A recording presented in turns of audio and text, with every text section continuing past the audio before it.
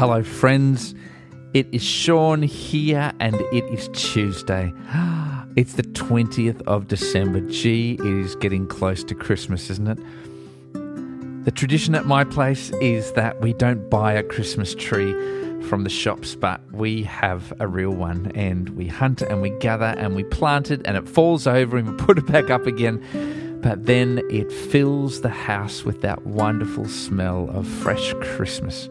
It's a beautiful thing, and it just fills up our space, and there's no doubting what time of year it is.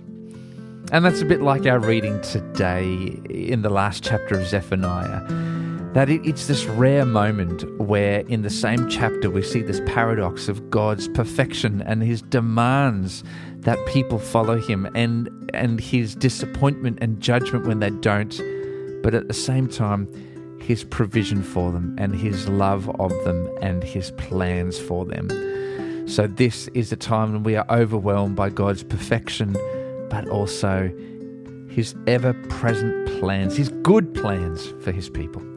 So join me, folks, as we read together the last chapter of this book, Zephaniah chapter 3.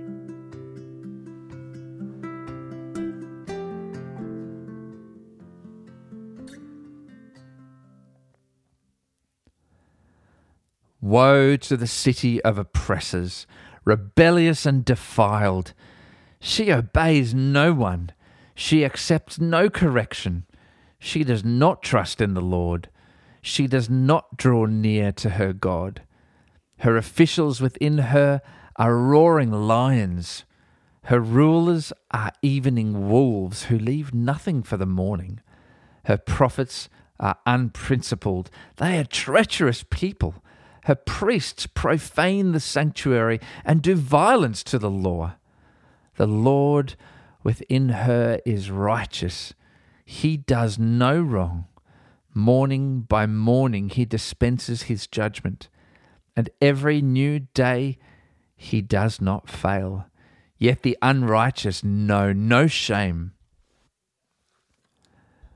I have destroyed nations. Their strongholds are demolished. I have left their streets deserted with no one passing through. Their cities are laid waste. They are deserted and empty. Of Jerusalem I thought, surely you will fear me and accept correction. Then her place of refuge would not be destroyed, nor all my punishments come upon her. But they were still eager to act corruptly in all they did.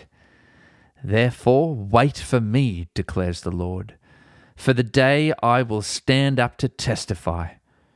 I have decided to assemble the nations, to gather the kingdoms, and to pour out my wrath on them, all my fierce anger.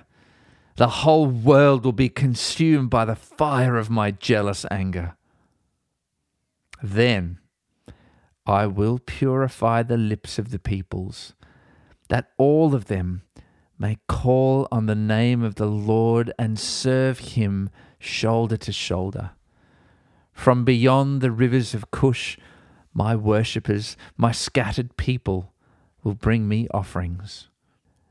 On that day, you, Jerusalem, will not be put to shame for all the wrongs you have done to me, because I will remove from you your arrogant boasters. Never again will you be haughty on my holy hill, but I will leave within you the meek and humble. The remnant of Israel will trust in the name of the Lord. They will do no wrong. They will tell no lies. A deceitful tongue will not be found in their mouths. They will eat and lie down, and no one will make them afraid. Sing, daughter Zion. Shout aloud, Israel. Be glad and rejoice with all your heart, daughter Jerusalem. The Lord has taken away your punishment. He has turned back your enemy. The Lord, the King of Israel, is with you. Never again will you fear any harm. On that day, they will say to Jerusalem, do not fear, Zion. Do not let your hands hang limp. The Lord your God is with you, the mighty warrior who saves. He will take great delight in you. In his love, he will no longer rebuke you, but will rejoice over you with singing. I will remove from you all who mourn over the loss of your appointed festivals, which is a burden and reproach for you. At that time, I will deal with all who oppressed you. I will rescue the lame. I will gather the exiles. I will give them praise and honor in every land where they have suffered shame. At that time I will gather you. At that time I will bring you home. I will give you honor and praise among all the peoples of the earth when I restore your fortunes before your very eyes, says the Lord.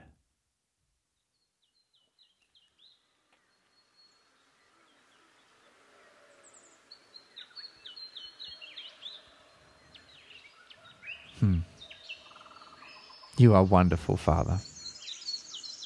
Your plans are beautiful. These words would have provided so much comfort to those who were exiled far from their home in Babylon, knowing that you would one day return them home and bless them and protect them and provide for them. And these words are for us as well, that you protect us and that you draw us back to you and that you have rescued us. We were exiles, but we are now back as members of your family. Thank you that your wonderful, beautiful plans for your people are your plans for us, and you have brought them to be. We are so grateful for your love and the gift of Jesus that you give us on Christmas Day. We are so grateful that you gave us your Son to save us and make us right with you. So we lift you up and we praise you, our Father, through the name of Jesus. Amen.